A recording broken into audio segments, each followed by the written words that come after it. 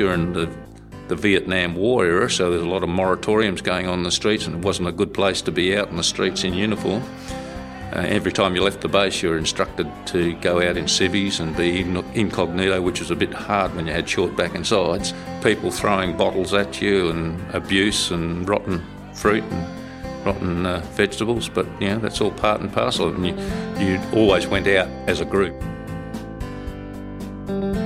Ian Getley is currently an aviation radiation consultant and captained A380s. But in the late 1960s, he was a schoolboy in Western Australia.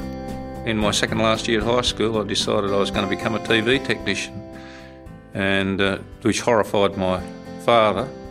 And a month later, the Air Force came to town with its travelling caravan show and had a video running on the outside of the van showing pilot training and flying jet aircraft. So the ultimate became RAF Academy, as it was called in those days, based in Point Cook.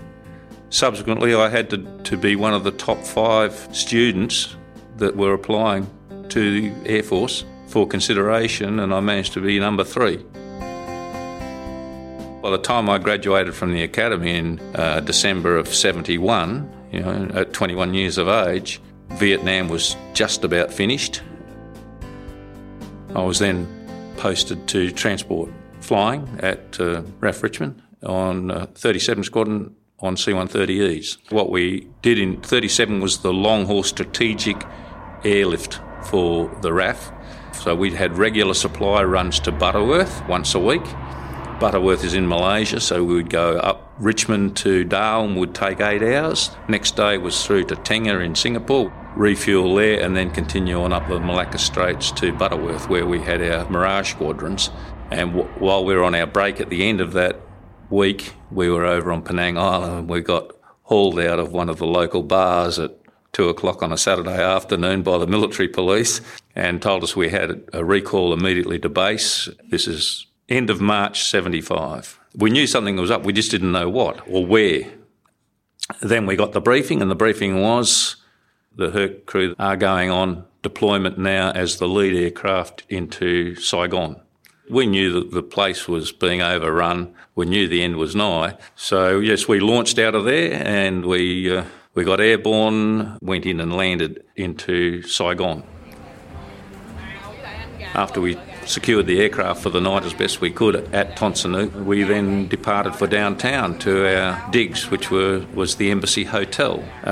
Like a lot of Asian cities, very busy, just a lot more condensed, very sad economic status for a lot of the people begging in the streets and people asking for money or wanting to change money. People were panicking then, wanting to change their South Vietnamese dong for any US dollars they could get or whatever, because everyone was trying to get out of the country. Yeah, very hot, very humid, muggy. Everyone was dressed the same, black pyjamas and coolie hats. We had reports that the towns were falling at the rate of 1 every 4 hours.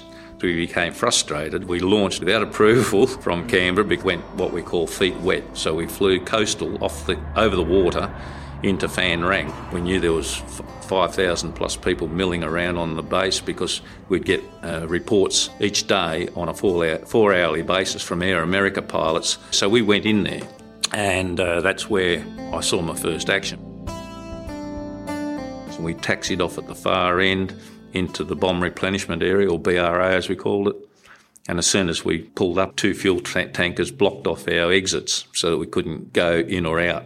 And they were walking around firing in the air, trying to keep people back from our aircraft until such times we opened the door. And we elected not to open a ramp because, again, people would have flooded on and we'd never got the ramp closed again. So we opened one paradoor and people just basically attacked that door to try and get in, and about 6 or 7 rows deep. And soldiers firing in the air indiscriminately, trying to keep them away from the plane.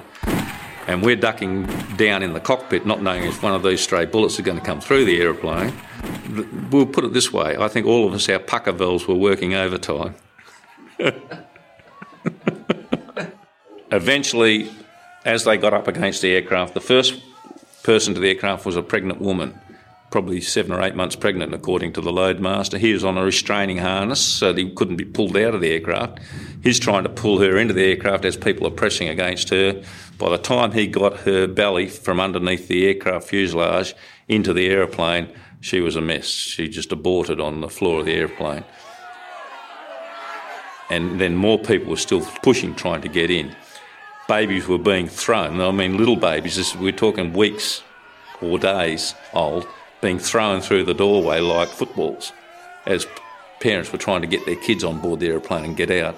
And the loadmaster at one stage had 4 babies across his chest, holding them, and then turn round and hand them to people sitting on the floor behind them.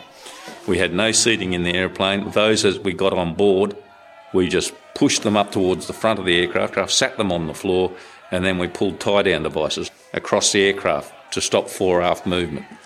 And we ended up subsequently finding out that we had floor-loaded around 256 people when a Herc carries 91. At that stage, as I said, we'd been blocked in, and the controller on his walkie-talkie radio from the tower said, was there any more aircraft coming? And we just decided amongst ourselves that our best protection was to lie at that stage, and we said, yes, there's more aircraft on the way. With that, they pulled the fuel tankers away to let us leave. Of the 256 on board, we had 10 South Vietnamese troops being led by a lieutenant. And he was the last guy on board, and he did a very good job at keeping the masses away, firing his armour light and then throwing that away, pulling out his 9mm Browning pistol to fire off rounds from that over their heads to keep the rest away. And then as the power door was being slammed down by the loadmaster, he had his bayonet out under the door to keep the fingers out so they didn't get snapped off. Close the door, let's get out of here. By this stage, mortar fires started to arrive on the airfield at the other end, as we suspected, from Charlie up on this hill. So we scrambled out onto the runway and basically did what we call a high-speed taxi takeoff, hoping that no one got a direct bead on us with one of these mortars. They were lobbing at various points on the airfield. We got airborne and went feet wet down the coast. The Saigon air traffic controllers in the air had obviously been instructed that we were not to be allowed to bring these people into the airfield because they obviously didn't know whether there were saboteurs or infiltrators in amongst this gaggle of people. So they instructed that we had to fly to an airfield we had no knowledge of, called Bindui, down in the middle of the Delta. Got our navigator to find where this airfield was, which was about a 20 minutes flight south of Saigon, and went in and landed on this airfield, which was really the equivalent of a dirt strip but bitumenised. It was just a strip of bitumen in the middle of nowhere with machine gun nests every 50 metres running around the perimeter and 2 hangars at one end. So we landed there, we taxied in. Again, we didn't shut down the engines, we were told to wait. The giant green cattle truck arrived. And they backed that up to the aircraft, and then we were allowed to open up the ramp. And they basically loaded everyone off the Herc straight onto this cattle truck to take them away. But they singled out the 10 ARVN troops that were on board, and they got lined up outside the aircraft and frog marched away around behind the hangars, and we suspect that they might have been summarily dispatched for leaving a war zone without authority. At that point, they said to us, well, now you can go. And we said, no, we can't. We need fuel. I said, we're down to 1,000 pounds of fuel per tank. That was the minimum fuel you landed with, not that you took off with. The truck's gone. The troops have been marched away. No fuel coming. We decided, well, we're light now. There's nothing on board, including no fuel. There's only one place we can go where we might get safety, and that is back to Saigon, which is a 20-minute flight away. So that's what we did, and we scrambled basically all the way back to Ton Son in Saigon and pitched out into the circuit there on a Mayday call and landed. Whilst no fuel was indicated on any of the fuel gauges, all the engines were still turning and burning, much to our surprise. It was definitely a relief, definitely lots of beers consumed that night. Well, we spent a few days in Saigon now to sort of collect our thoughts. And then they obviously decide on this Operation Baby Lift. So we're now tasked with taking the first bunch of war waifs, as we called them, across to Bangkok, and Qantas will then pick up the effort from there and fly them directly back to Sydney on a 707. All we saw them was arriving in boxes on buses, and there was like, I've had photographs which you've seen of two babies to a carton stacked on in cardboard cartons on foam rubber, and that's how they were presented to us, like an open shoebox. They had limited nursing and Red Cross personnel around, so I think we had 2 Red Cross personnel and 1 nurse, and there was something like 70-odd children. 16 to 18 would have been in these cardboard boxes and had to be bottle fed. So we took it in relays. I spent time down the back on the flight across to Bangkok helping the rest of the staff bottle feed babies. And that's pretty hard going when you're a 25-year-old. So we flew them across to Bangkok, then we continued on that same evening. We flew the aircraft on down to Butterworth, and again overnighted in Butterworth to sort of get our bearings and composure back, and then the next day we started the 2-day exercise to fly home via Singapore, Darwin and back to Richmond. By the time I got home about 5-6 days later, I said to my wife, we've got to adopt some of these babies.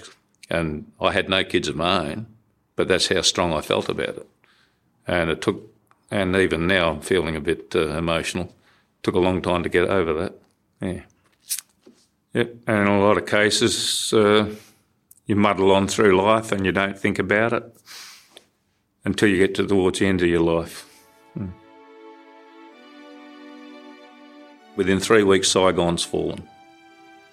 In that next 3-week period is when you see all the helicopters trying to land on the US Embassy rooftop and take people out. Basically that was all happening 2 weeks after I left. At that point in time, it was now getting towards the end of April in 75. I was then tasked for the remaining 4 to 6 months in Richmond with just doing what we called East Coasters, which was just like the bread run, the milk run. Just bearing in mind that we had also, at the end of that year, had Cyclone Tracy go through Darwin, and we were involved in that operation as well. I'm still very much involved in defence issues. I'm the Vice President of the RAF Association of New South Wales. It's a worthwhile career.